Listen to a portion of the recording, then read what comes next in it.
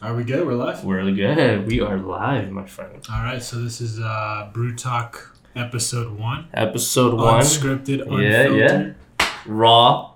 Yep, completely raw.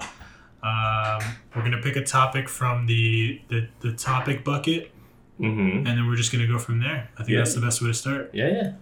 You do the honors, my friend. I'm going to do the honors. Okay. Yeah. Let's shake it up a bit. So these are questions we've gathered from far and wide, things that have been... Dude, I can't. Okay, you're going to have to... All right, let's see. I think you're the new topic bucket guy. Yeah, I guess so, man. All right. When should you hire someone versus do it yourself? Ooh. We just talked about this as well. We did. We did talk about it a little bit. We didn't really go in depth, so I'm glad this one got brought up. Yeah, it's a good one. When should you hire someone versus do something yourself? This one is actually really debatable for me because I go back and forth because sometimes I think to myself, you should hire somebody if you're getting in your own way. Yeah. But you shouldn't hire somebody just because you're lazy. You see what I'm saying? True. It's kind of one of the things where it's like, you got to hire people. Like, that's inevitable as you scale your business. But if you do hire somebody, it needs to be, like, extremely strategic. Yeah, and I would say it had to be specific as well. Because you want to be, like, if you're hiring someone, it means that you're hiring someone that does the job just as good as you or if not better than what you do. Right? And I think that's very key as well. You don't want to just hire someone that, you can basically do it yourself, if not better. Yeah. I mean, first of all, they have to do it. If they do it as good as you, that's fine. But hopefully better. Well, hopefully better. I mean, but also, it's like, you kind of need to know the role before you hire somebody. A lot of people will just be like, oh, I don't know how to be a photographer, so I'm just going to hire somebody. Right. And it's like, okay, but you gotta put in some hours. Figure out how to hire a photographer. What are you looking for? What are the keywords that you look for? What are they doing that you look for? Are they a photographer and a videographer? Are they somebody who's like spent a lot of time doing this? Have they done it professionally before? If they haven't, are you okay with that? Or why not? Are they a hobbyist? Like, what's the deal, right? And generally speaking, I feel like I like to do a lot of things on my own first. If I'm gonna hire for something, I want to figure it out first so that I know if I really need to hire somebody. Yeah, I think that was us for the whole time of creating Creator Brew. Yeah, I mean, I think for example, Itero, not shout out. Shout out Itero. to the guy. We were running the events on Creator Brew for a long time. A while, yeah. Before we decided, right? Yeah. Before we decided, hey, let's bring on this guy Itero, and let's. We kind of know exactly what he should do. We built the playbook for him so that if he did ever get into a hiccup or had questions or something like that, he could ask us. Yeah. And I think that was key because then if we just hired somebody and say, hey, run events for us, we didn't know how to do it. Yeah. It would have been a train wreck. Oh, yeah, for sure. They would have been set up for failure. We would have failed. And overall, it would have just been trash. I think it's good, too, that... sorry, holy moly, sneeze. I think it's good, though, too, because when you hire someone, you also get a different and fresh perspective, especially... not to gloat our community, but our community is very creative. So you would imagine the type of ideas these people have, probably that they haven't outspoken to, or like they never talked to anyone about it. And so when you actually do get to hire people and they're very creative, it actually does help a lot with the process, and it makes what you're doing better, if not more fun. I mean, look what Itero is doing now with events, with audio clips and having musical chords on there, making everything look super nice. It's we could have done that too. That just took a little bit more time, but we wanted to make sure that time was sparsed correctly, right, from what we were doing and as a whole. Yeah, focus can be incredibly powerful. So the more that you can get somebody to really focus, I mean, we talked about this. It's if you give someone 100% autonomy over a specific thing. By the way, that chair is creaking. Yeah, it's really loud. Yeah, so you're gonna want to watch that. I'm just never gonna move. Just don't even. I'm just not even gonna move anymore. Dude, literally, you're a mummy. Yeah, it's just pretend. I'm just static now. Okay, glad we got that out of the way. What was I saying? Oh, Itaro. Okay, yeah. So basically, if Itaro was going to run the events fully focused and autonomously, which is what he's been doing, he has the freedom on his off time, in between things he's doing in his life to really have that background process subconsciously work for him in his favor, versus someone who's working on 4 different things, 5 different things. Yeah. Their subconscious is less powerful, right? Their shower thoughts are less powerful. Their focus is more is divergent and is diverging, and that sucks. I mean, I think of myself if I ever just focus on one thing at a time, which is how I usually operate if I'm really working hard. It's I focus on one thing, and I'll sometimes take that and work on that for a couple days. And I'll say I'm just going to focus on this for a couple days. So I really get immersed in it. Yeah. And I can really get my subconscious. It's funny to say subconscious, I know what I'm talking about. I'm some kind of cognitive scientist here. But my subconscious starts to work for me because really, even when you don't think anymore, a lot of people don't know this, but even when you're not really actively thinking, your brain is still having some kind of background process, and it's thinking and working on problems while you're not there, while you're not actively thinking about it. And a big thing actually in engineering is, you come across a lot of hard problems, and these problems are sometimes almost feel like you just cannot solve them. And one of the number one things that people say is just walk away. Literally just step away for a little bit and go for a walk, or just take the rest of the day off. If your boss is smart enough, take the rest of the day off. Take the week off and let your brain work on it in the background as you do other things. And the whole idea is that you're not working on it anymore. You just let your brain kind of go, just let it go. 99% of the time when I've done that, I'm going to break this. 99% of the time when I do that, always I get the answer. Always. Without fail. That's the number one thing I would say. It's if you're going to take one thing away from this podcast, let your brain work in the background. Let the subconscious mind help you solve the tough problems, because it will do it. Yeah, it will. There's a lot of instances where we're thinking about something that we're going to create for Creator Brew, or just something of for myself, if I'm writing something, if I'm coming up with a video, I need to understand that okay, I'm thinking about this way too much. I keep boggling around the same ideas over and over and over again. I'm trying to switch it up, but I'm no, this is not going to work. And so I just go do different things. Whether I go clean, I go, I don't know, I go play games or something like that. Minutes in, it's my brain kind of starts working and working and working as I'm not even really paying attention. And then I'll come to a conclusion point, oh, okay, maybe that can work. And then you write it down. It's almost the same thing with shower thoughts, and bathroom thoughts. Low-key, highly underrated. Highly underrated. It's people think, people joke around with oh, shower thoughts and having bathroom thoughts. It's no, these are gold ideas that you need to write down or tell someone immediately. Because you never know. I mean, even if it's a bad idea, you don't know. Because unless you say it or you write it down and you actually tell someone, it's oh man, we bounce off a lot of ideas from shower thoughts, and it's always became great. I've had my best ideas in the shower. I know it sounds extremely cliche. I've had the best ideas in the shower. Not only the best ideas, I solve the hardest problems in there sometimes. Sometimes I wish I had a whiteboard in there.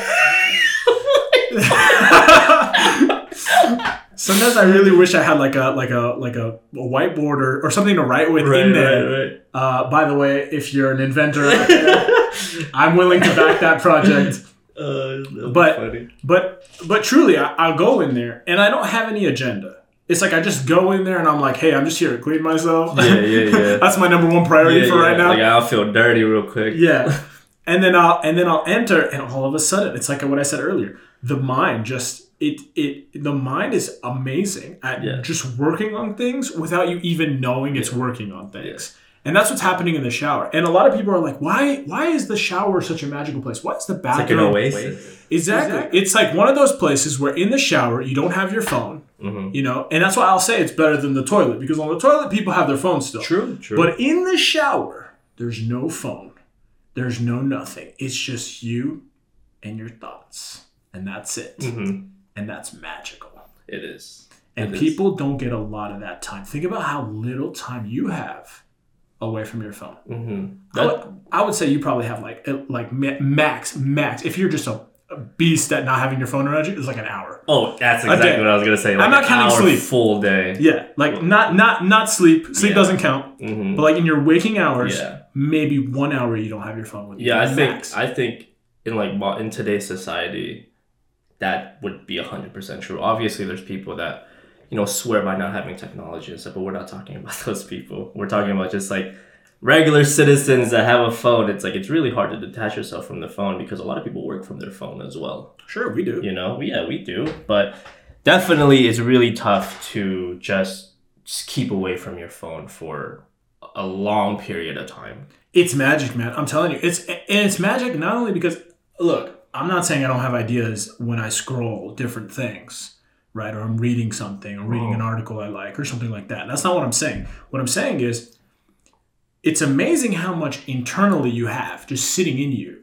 And that thing just kind of wants to come out. And you don't really give it an opportunity because you're just such a consumer. You're like consuming. And like, that's all you're doing every single day, day in, day out. Rarely we give ourselves the opportunity to just like be and just like create. And the shower is the one place that it happens. Man, we should have days where we just throw the phone away. Dude. I thought you were about to say we should have days where we just shower together.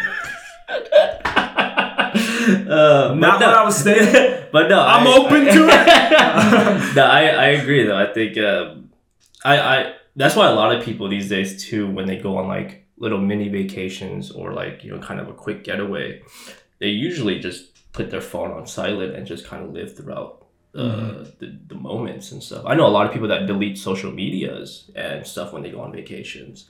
Like they just completely X themselves. Like unless, like maybe they keep their phone for like a phone call or something, but they just delete Instagram. They delete, you know, Twitter, Snapchat, TikTok, all these social media apps. I have noticed something very interesting as you said that.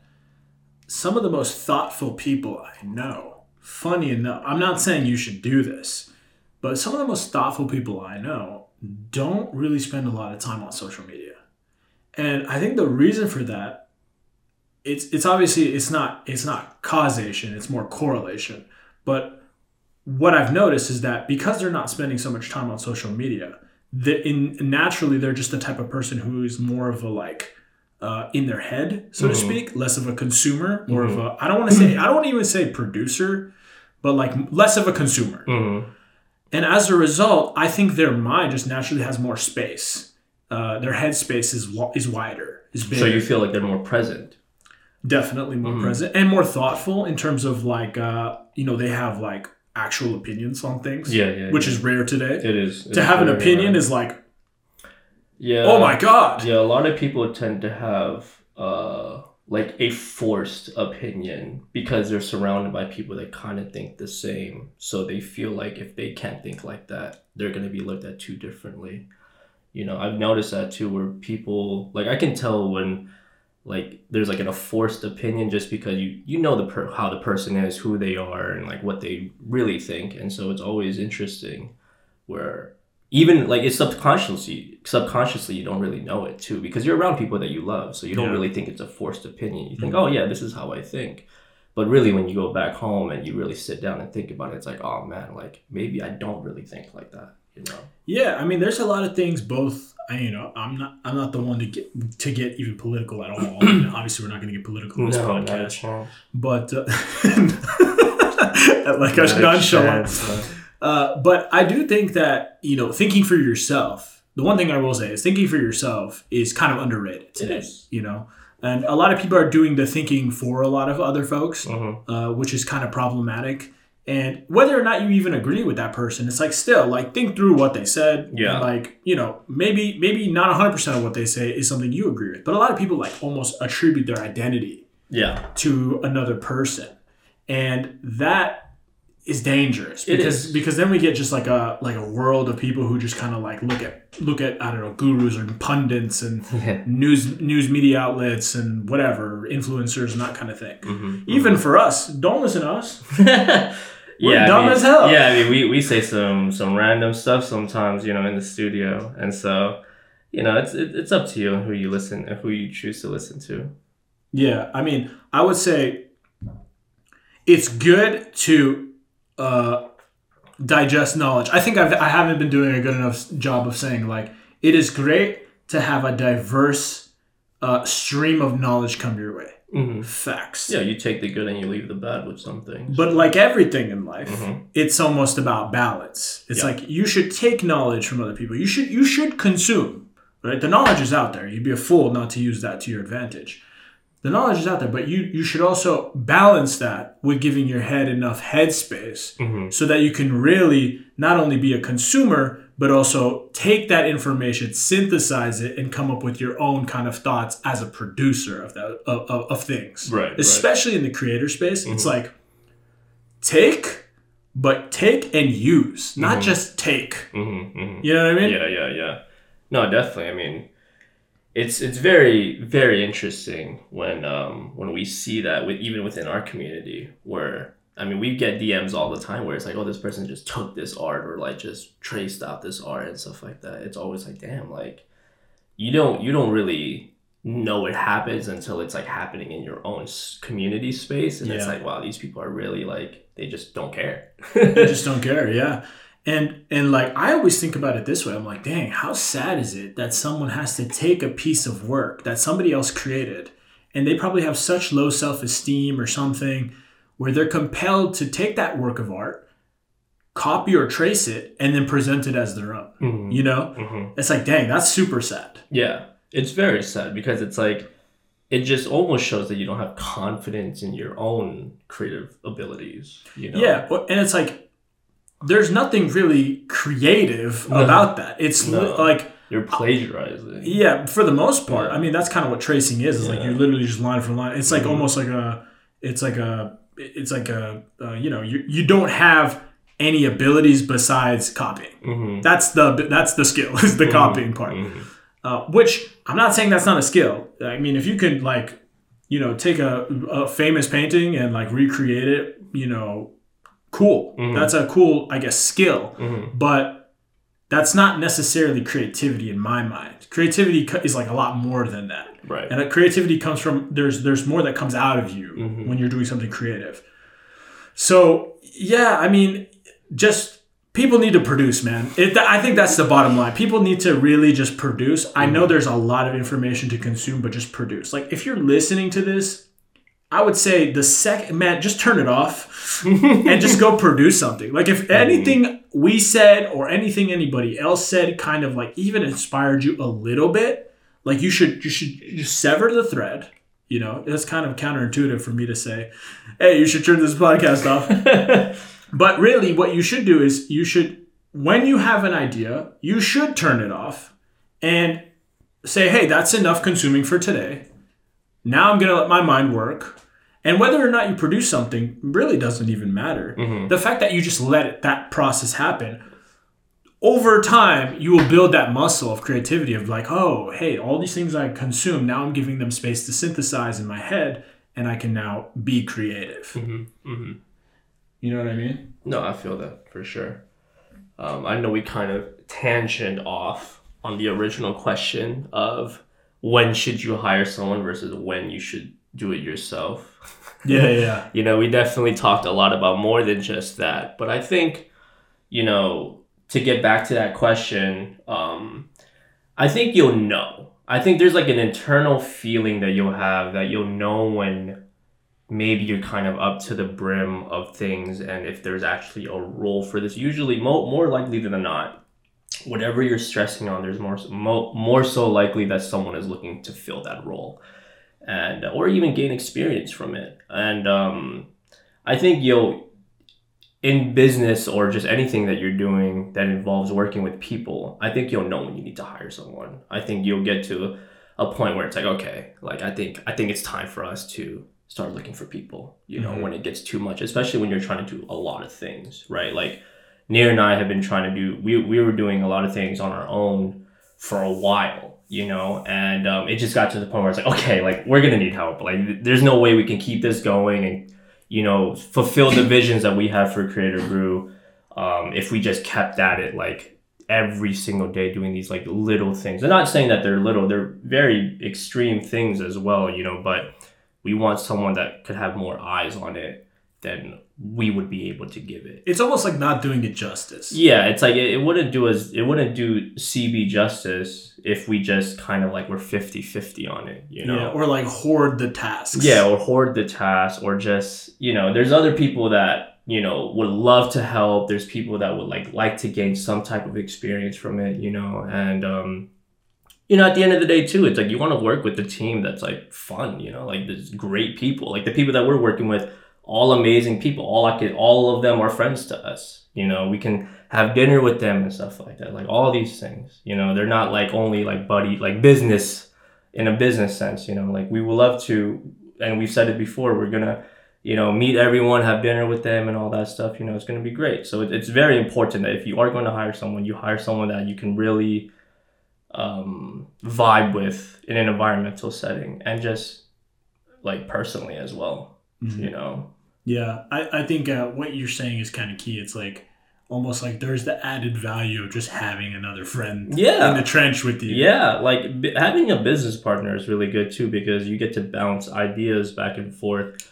But you know, that's why, you know, me and Nir have each other, you know, like that's what we're here for. You know, we have different business minds and sometimes we bounce it back and forth and we either like it or we don't, and then we, you know, continue forward. But then, you know, all the other tasks that we need to take care of, we don't, you know, there's nothing huge that we need to think about. It's more like, this is what needs to be done. Let's get someone to just do this. You know?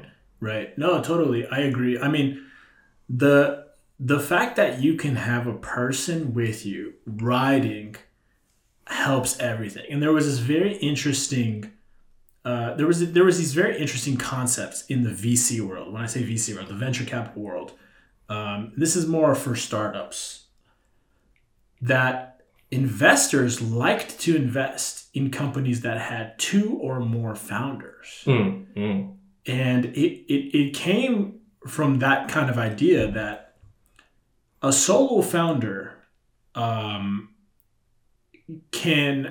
is far less likely to produce great work than a team. Now, it's not to say obviously there's a point of diminishing return, right? Like eventually if you have 6 people, like getting things done might be harder if everyone has an equal stake. Right. Sure. But the idea is that like 2, 3 was like the sweet spot where you can you can delegate and everybody has their own kind of skill set, and it's still small enough that you can move nimbly, right? You can be quick. Yeah. So these VCs, time and time again, would just reject these like solo founders. And it's kind of contentious now. Like some of these solo founders on Twitter are kind of like making some stink about that. Yeah. And they're rightfully so. Like some people, I would say, like, sure, you can be on your own and you can produce great work. Yeah, for sure. Yeah. But if you're doing something a little complex, like let's say you don't have all the skills, or you do have the skills, but you're not a master at them, or you're not a jack of all trades type of person, definitely just increasing the amount of people who have eyes in that area that are doing those things well. I mean, like, as cliche as it is, teamwork kind of does make the dream work. Yeah, it does. And the more, the better you get at hiring too, allows you to really scale and do really interesting things with your team. And I think, like, going back to the question, it's like, you know, when should you hire? It's almost like, who should you hire? Yeah. You know, it's more the question. Yeah. It's like, when will come with who? Because if you don't come across anybody who's worthwhile to do that thing, it's almost like, maybe you should hold out. You know, like the who is much bigger than the when. Right. You know what I mean? Yeah, no, I completely agree. And I think you learn so much about yourself too when you're like starting to hire people, because especially if you're, like you mentioned before, if you're a solo founder, I mean, you don't really know how you work with others. You don't know, like, how you are around people and stuff like that. So hiring someone or anyone is definitely a lot of learning in yourself. The good thing about us is that we kind of know who we want to hire. We know how we work. We know how our environment is, and the deadlines that we have, and kind of like lax things that we do as well.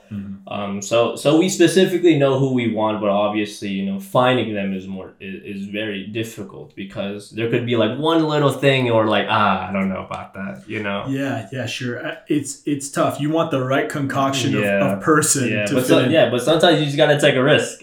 Sometimes you just have to like pull the trigger and be like, all right, let's just see how it goes. We don't know how it's going to turn out. If it turns out well, perfect. If it doesn't turn out well, we didn't lose much. Sure.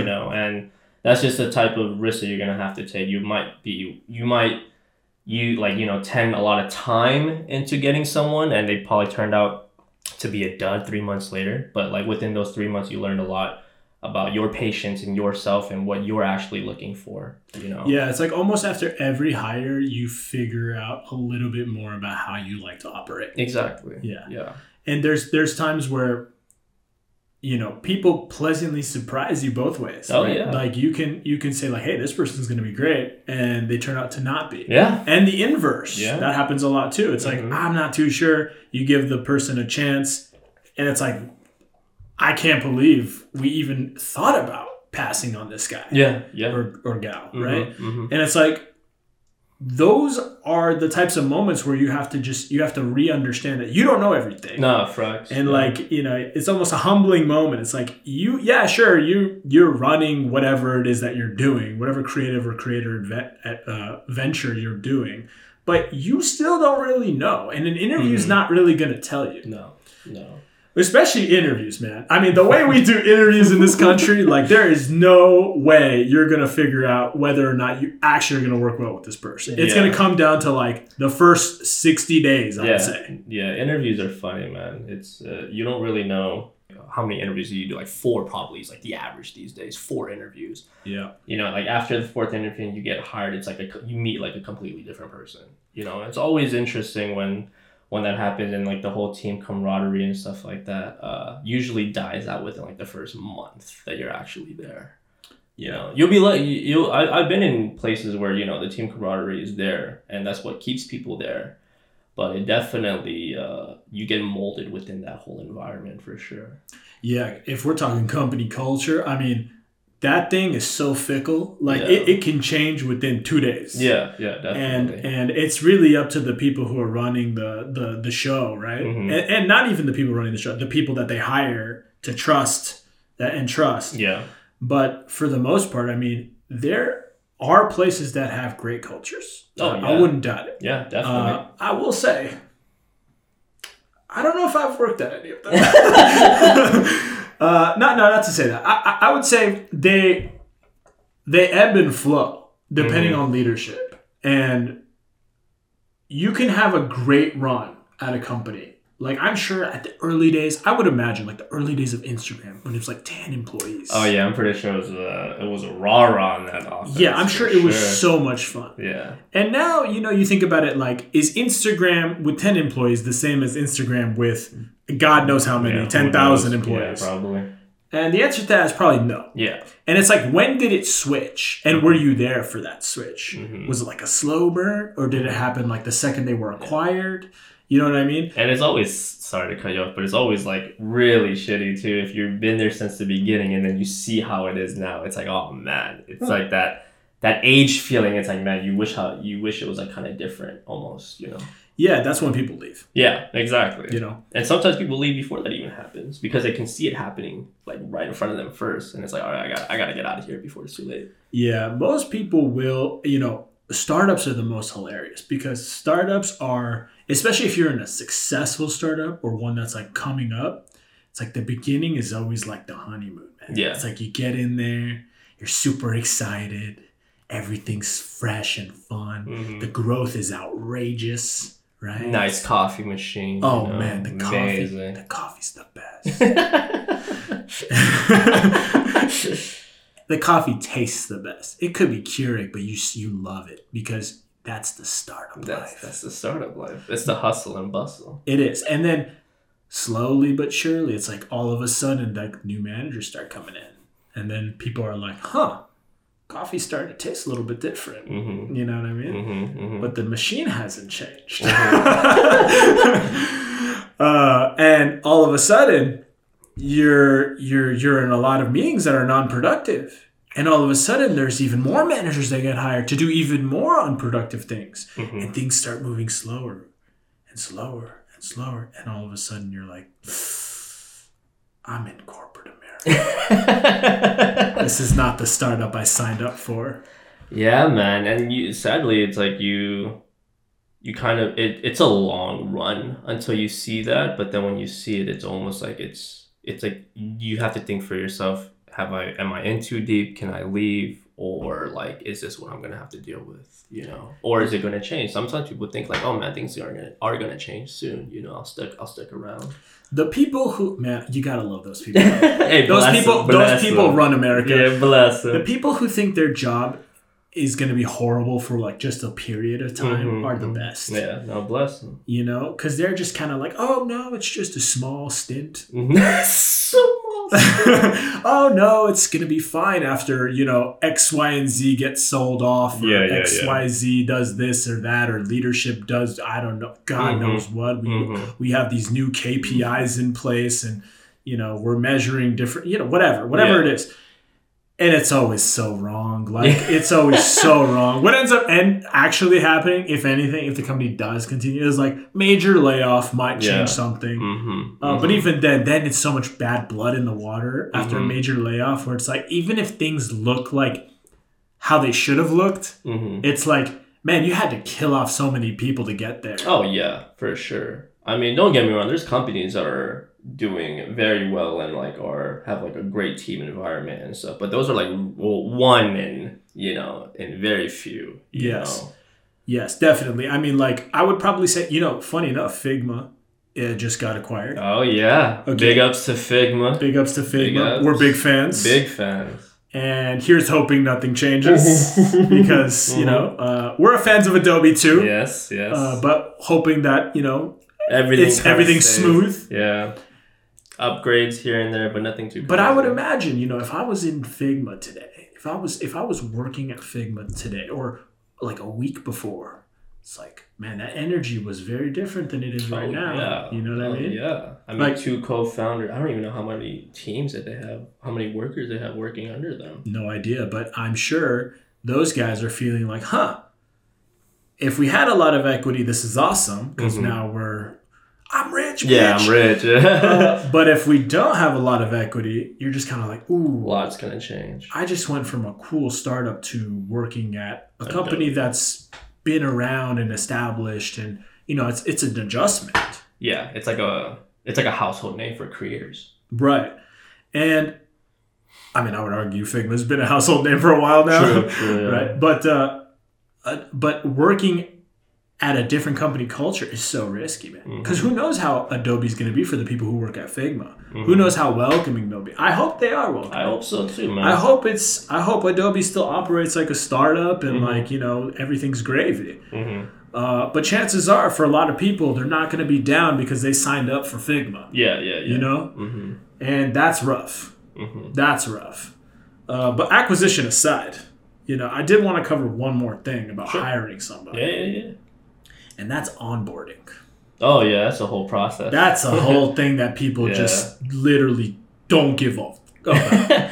I think we talked about the onboarding process for like a week before we actually started like implementing it. Get you a company that invests in onboarding. Because if you nothing's worse than entering a new company and being like super excited about it and then realizing like this is all a shell. Yeah. And I don't know what I'm doing here. And they don't even know why they hired me. And there's no plan. Yeah, there's like no one there to like guide you, or it's just kind of like they plop you in, like, here you go. It's like, what? And it's happened to me. Oh, I'm pretty sure it happens a lot. And if you're the type of person who like can work, you know, autonomously, and you figure out what you need to do and where you need to fit in, great. All the power to you. Yeah. But if you're the type of person who needs structure And maybe it's like you're a new grad. You don't even know how anything really works in a corporate environment. You don't really know what you're supposed to be doing in this new. It's a new position for you. Yeah. If you're that type of person, oh man, you're in for a ride. Yeah, yeah. And you don't even know you're that type of person until you don't have structure. Yes. You know, I didn't realize I was I need some structure in my life, but before I thought like, man, I could just do things on the fly. Like I don't need to worry about it. It's in my head, you know? And when we started Creative Brew, the more and more we got into it, the more I'm like, man, like I need to have everything down, like to the T. Like I need to know where everything happens. That's why, you know, like Trello is a blessing in life, you know? Huge blessing. And like, you know, Google Calendar and all that stuff. I've used all of that before, but I didn't realize how structured I was. I mean, how structured I need to be, right? I almost felt like I was the same. I felt like, I wake up, I handle business. Yeah, we take it in. I handle business, right? And then I realized very quickly, like, you're not handling business, Sneer. You're definitely not handling business. Yeah. What you're doing is you're going from task to task aimlessly, and you need some structure in your life. Yeah. No, fact. And once I think we definitely sat down a couple days where we were like, okay, this is what we're gonna do. Yeah, we've done that multiple times. I think we do that almost every month because I feel like there's always something changing. Like, even if it's like a slight change into our structure and into our schedule, we always have like a whole day or 2-3 days to talk about this, you know? And it's like, okay, what can we do here? It's like, even for the podcast, it's like, okay, like what time should we start filming? Like, when should we do this? When should we do that? And then I remember when I left a few days ago, I think it was like Friday or Thursday, I left the studio, and then that night I saw a calendar invite for a podcast at 12 p.m. And I was like, in my head, I was like, I already knew we were doing a podcast today. But having just that time frame on there, it's like, okay, cool. Like, we know, like, okay, we're coming in, boom, let's get this done. Rather than like we come in and be like, let's take care of some maintenance first, you know, because we got some emails to reply back to.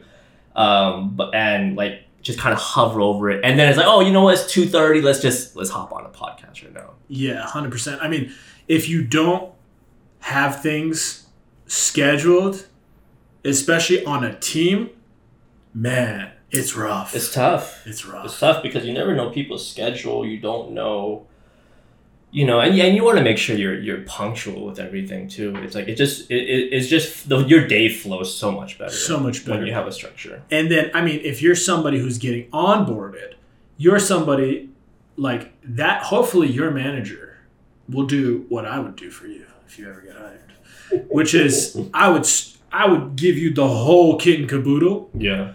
But I think what sets a good manager apart from a great manager is they give you the whole structure, but they say, hey, look, you change what you think you need to change. It's up to you. Right. Like, this is what I would do. These are kind of the things I want you to accomplish. But you leave it a little bit loose, a little bit permeable. Yeah. So that they have that room to be like, cool, man, they trust me. Yeah. You build that trust off the bat. Yeah, of course. You know, I mean, you hired them. God forbid. You spent 4 interviews with these guys. 4 interviews. It's a long time. Man. 4 interviews in. And some interviews take a long time. Man. Dude, I went to... Okay, hold up. You want to talk about interviews? I've interviewed at almost every major tech company there. Yes. You name one. Just name one, bro. Just name one. Amazon. Oh, I've been there, bro. Yeah. They flew me to Seattle. I think I was not with you, like there, but I think I've known you every single time you went to a big company meeting, like a big company interview, like Netflix, Hulu, yes, Amazon, Facebook, Google, like all those. I've known you through all that. This is always so funny. I know all about it. I've been through it all, man. And let me tell you something. Not to say I know better than anybody, but what I do know is that they're stressful. And man, they really kick the tires on you. Like, there's this thing in Amazon. I don't know if they do it anymore, so I'm not sure. But when I went to the Amazon interview in Seattle, you go, I think it was 5 interview rounds, back to back. And they're each an hour. And man, it's a grillathon. So they'll be like, you know, this is for product manager, right? No, this was for a software engineering role, SDE. I believe software development engineer. And they would sit you down and they'd be like, all right, here's a problem. Solve it. And you'd be like, okay. And you solve it on the whiteboard. Mm-hmm. And it's like, dude, by the end of the first one, you're exhausted. Right. Then you go to the next one. Same thing. But kind of a different problem. Maybe it uses a little more creativity in this one. Boom. Do that. Next round. Another one. It's like, dude, by the third, fourth one, you're dead. And then the fifth one, they bring out this guy. He's called the bar raiser. Oh, yeah. Yeah. And the bar raiser is just some asshole. Legitimately, just some asshole who comes in and actually tries to fluster you. Again, I don't know if they do this anymore, but they definitely did it to me. That would be hilarious if they still do that. And the guy comes in, and I remember this perfectly. He asked me a question. I answered the question, and he looked me dead in the eyes like this. And he said, "You took too long." And I said, "Damn." I was so shocked that someone actually would talk to me like that. And so I remember thinking, okay, man, like after all that, if I get hired, they should trust me with the keys to the castle at this point, right? It's like there is so much I went through this for this interview. I flew there, they got to know me, I solved multiple problems. The guy shit on my face, and I took it. And you would imagine the first day on the job, they'd be like, cool. We trust you. Yeah. Nah, man. You're still in a probation period. And it's like, dang, man. Yeah, I mean, when you're applying for a multi-billion-dollar company, you'd imagine like it'd be intense, but at the same time, it's like, damn, bro, relax. It's like, dude, I'm just working on some buttons, man. Yeah, like, dude, relax. Like, the most damage I could do is, like, I changed the button colors. Yeah, it's like, man, it's a bit too intense sometimes for the role that you're getting. It's like, dude, it's like, calm down, man. Yeah, I get it. I mean, like, at that time, this was years ago now, and at that time, Amazon was like, I remember they kept saying, like, hey, Amazon is one of the hardest interviews. Kind of like how Google was one of the hardest interviews. Yeah. They're like, Amazon's one of the hardest interviews. Was that the one that you went to Seattle for? That's the one I went to Seattle for. And they even told me prior, they're like, you should study before coming. And so I did. I studied a lot, actually. By the way, that's another thing, man. Studying for an interview like it's your job is crazy. It's crazy. These companies have so much leverage over you. Yeah. Especially with like what role you're applying for. Yeah. It's like you need to really do your research to see how companies hire these types of roles, because you never know what you're going to get thrown at you. Big tech is notorious, like big tech, or they call it FANG, Facebook, Amazon, Netflix, Google, and now there's probably more that are in that. Those companies are notorious for having incredibly difficult interview processes, and they're multi-interview. They're like 1 hour each, 5 of them in a row. So it's like if you don't have the gas, like if you're somebody who takes their time to solve a problem, they're not going to hire you because it's just like you can't do that. Yeah, you need to be able to work under pressure quickly and efficiently. Yeah, and it's like out of your element too. They just throw you in there, and it's like a completely random problem. Like, dude, you want to know an example problem? You're not gonna believe me. I mean, I wouldn't even understand you, but yeah, sure. No, I'm gonna tell you. You'll understand this problem. Okay. They'll ask you something like, "This is a real question." I don't think they do it anymore because it's so controversial now. But this was a real question at one point at Google. They said, "How many ping pong balls?" Hold on. How many ping pong balls fit inside of a school bus? Holy. And so you'd have to sit there and like figure that problem out.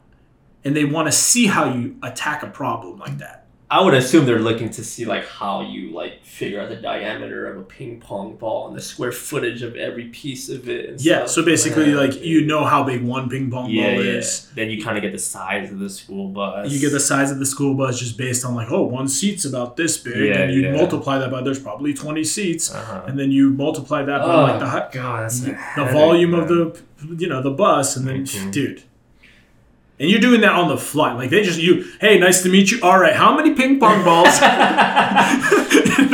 in a bus? The funny thing is, I feel like when they're asking that kind of question, you can't even give like a generic number and then 0000. It's almost as like you have to be as precise as you can. You're trying to show your work on the board too, so they're looking for kind of like a. You could give a 000 if you really want to. Yeah, but like I'd imagine you can't give like it's like about a million. No, but it has to be like 1,593,000. You could do that. I think what they look for is it's called the order of magnitude. So it's like if you say it's about. Like, if you say it's about the difference between 10 million and 15 million is not that big, but if you say, it's 100 million versus 10 million, that's one order of magnitude bigger. Yeah. So they'll be like, no, that's completely off. Yeah. And like, they'll just disqualify you if you're that off. Unless they see that you really work through the problem, like, logically. It is really to look through how you work through the problem, less about the answer. But I've been in some interviews where they're like, that's just completely off. Like, you're just completely wrong. And I was like, oh, well, all right. Thankfully, the Google job doesn't make me put ping pong balls inside of a school bus. I can't even imagine just doing that, man. In real life. Who would do that? No. You would never do that. I'm sure someone has done that on like a prank video or something. But yes. Yes. Damian Atwood, I think is his name. He did that. He was famous for that on YouTube. Roman Atwood. Why did I think his name was Damian? Roman Atwood. I think one of his first. I'm so sorry, Roman. one of his first prank videos was doing something like that. Yeah, he's an OG YouTuber, man. Shout outs to him. He has a whole family and everything. He's taking care of his family. But yeah, one of the OGs. One of the OGs. Prank funny world. I used to love that guy. Oh yeah, he's amazing. Yeah, no, definitely. It's definitely, that golden era of YouTube. It's crazy to call it golden era because it hasn't really been that long. No. But it's like, you notice like these people that 15 years ago. Yeah, like 15 years ago, you notice like these people and where they're at now. It's really, it's amazing, honestly, I know. And then what they've came up with and like how they built themselves. It always pisses me off when I think about it because it's like, God dang it. Like I should have done YouTube back then. Yeah, if you're someone out there who's listening and you're like, should I do YouTube? Yes. Yeah, or anything. Like, becoming a creator these days is just so... It's like, I feel like a lot of people are very creative now than they've ever been. And more so now, there's so many ways to showcase your creativity. There's so many ways to expose yourself on these platforms and... get your name out there than it was before. Back then, 15 years ago, it was just YouTube. And even before that, it's like you didn't really have any social platform that you could... Like, MySpace was like kind of popping off, but people didn't really know how to use it that well. Like, you had like... There was also no algorithm. Yeah, there's no algorithm. So it was kind of like you had to friend people to just like... You had to friend people. It was more so like literally who you are with. Yes. Like who you knew personally. Yes, right? yes. And so you being a creator these days it's amazing because of just they're like the sky's the limit literally for content creation. And it's amazing. It is. Just the other day I was looking up, the Creator Worth Knowing. I was doing some research on Creator Worth Knowing. The other segment we do on TikTok and Instagram. Check it out. And Shorts. But not podcast. But I was looking up a few interesting creators. One of that I came across was called, I think, The Doggist. I couldn't believe this. Never heard of him. I couldn't believe this. This guy literally just photographs dogs. Like, you remember Humans of New York, that kind of thing? Yeah. Okay, but like for dogs. That's amazing. Crazy. And you know what? This guy has millions of followers. And he's extremely successful. I think he sold a book, maybe not, maybe not, or like something like that. Yeah. I'll do some more research on him later today. But my point is, this guy literally takes photos of dogs, and that's his career. Yeah. And it's not like just like, oh, I'm just some hobbyist taking photos of dogs, and I make like an extra $10,000 a year. No, dude, we're talking like this guy makes thousands of dollars, and it's his primary career, and he's probably killing it. And he doesn't have to answer questions like how many ping pong balls are in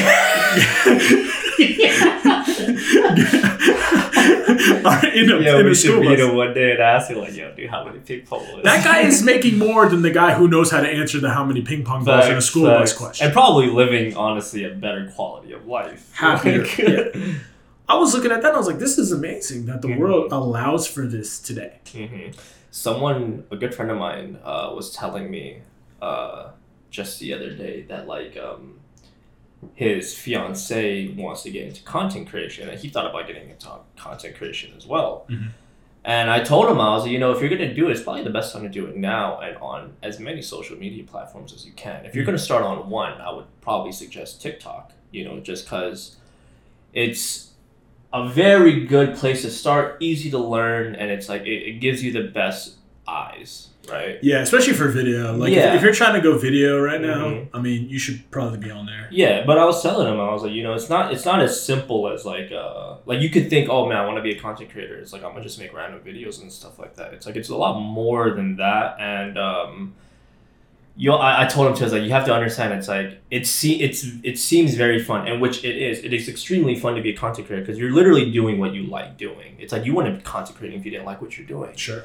But it's like you have to understand what you like doing. Can you do that day in and day out? And can you not be like tired of it? Not saying that you can't be tired of it, but like when you're starting out, man, that grind every day, every other day, like it has to be on point, you know? It really does. And I know people, this is a contentious item that we're crossing into.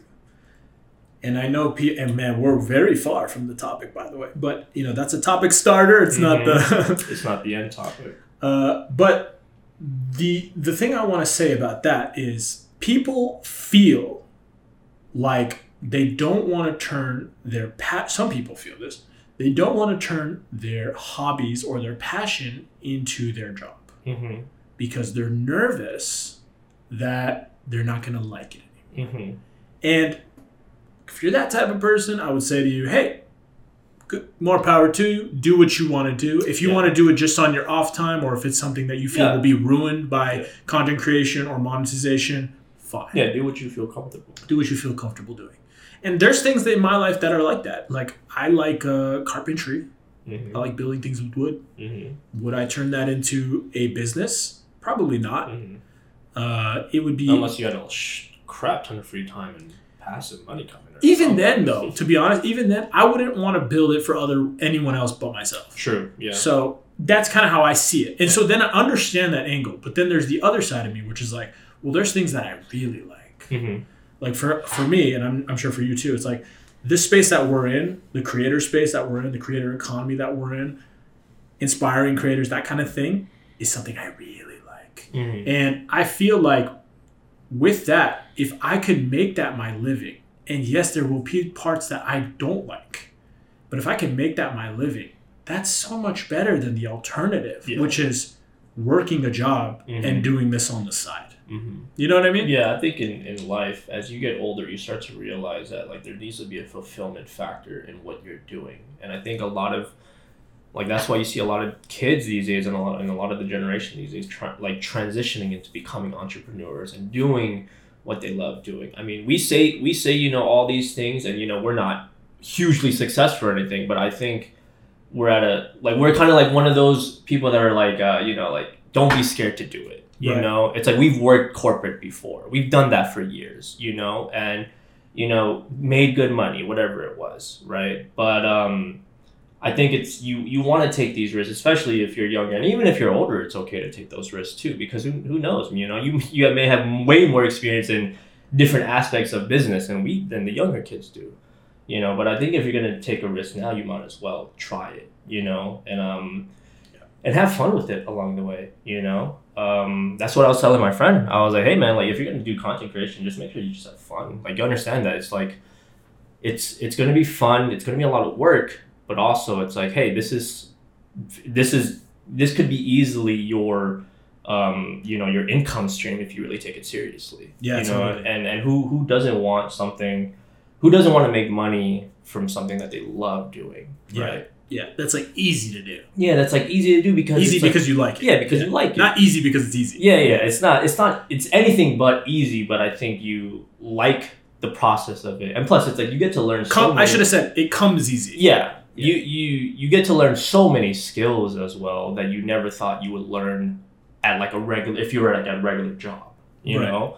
there's just so many things that you start learning and like start having fun with, or just like are interested in learning, and like you become so much more knowledgeable with, you know, marketing or editing or just a lot of different kind of skill sets that leads with content creating that people really don't they really like, it's like underrated. Like people don't really talk about that stuff as a content creator. They just make it and it looks nice.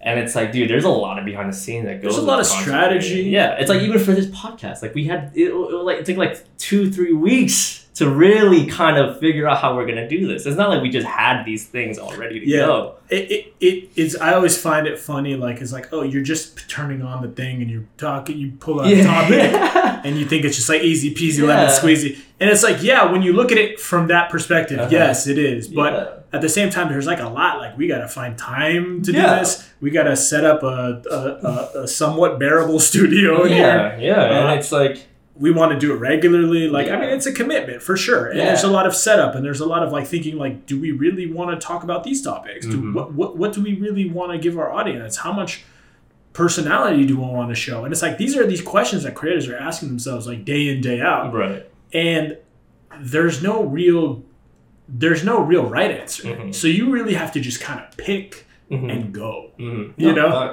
Facts. And kind of, you know, we're about to hit the hour mark here. I don't want this video to go too long. But to end on, you know, I know we went on a crazy, like, talked about different things. Hopefully, you know, it all kind of related to the original question at hand. And hopefully some of the things that we have said did help a little bit. But, you know, getting back to, you know, when you hire someone and when you should do it yourself. I think, honestly, you should do everything yourself first before you even think about hiring anyone. Totally. Especially if you're coming into the entrepreneurial world or content creation specifically. It's like you need to learn how to do these things yourself. Put in the work so you know. The thing that, like, I'm going to end with this, and, you know, I'll let you end with whatever you need to say. But the thing that really bothers me sometimes is that, like, there's people out there that are managing these different workers without knowing the work that's involved to do these things, and giving these people like impossible deadlines or like impossible doings. It's like, dude, like you need to be able to understand how this works so that you can understand them, and so that the process is more smoother. And at the end of the day, you get more people like, that's how you get people to like you. It's like, oh, they understand how it is to be in this position. They're letting me have the freedom to do what I want, and they're giving me like a reasonable time frame. Yeah, you know? Absolutely. The context matters. Yeah, the context matters so much. And so I think if you're going to hire anyone, like at least do it yourself for like a good amount of time, especially if it's in the creator space and the entrepreneurial world. It's like you want to be able to learn these things so that you at least know what you're looking forward to. Absolutely. You know? I totally agree. I couldn't have said it better myself. And I think on that note, we should end this. Sounds good. Well, that's been Brew Talk episode 1. You know, follow us on our socials: Instagram, Creator Brew X, TikTok, Near and Chris. What else? YouTube, Creator Brew X. We're on Discord as well, Creator Brew. Literally anything Creator Brew. You could type this up in Google and we'll pop up, you know? CreatorBrew.io, and I'll have all our socials. Right? And I just want to say one last thing. If you do have any questions or topics you'd like us to place inside of the topic bucket, shoot it our way on pretty much any social, email, whatever you want. And we'll throw it in there. If we like it, please keep it safe for work. We'll throw it in there, and then we'll get to it eventually in one of these podcasts. Yeah, sounds good. All right. Well, it was a pleasure speaking, and see you guys soon. Yep.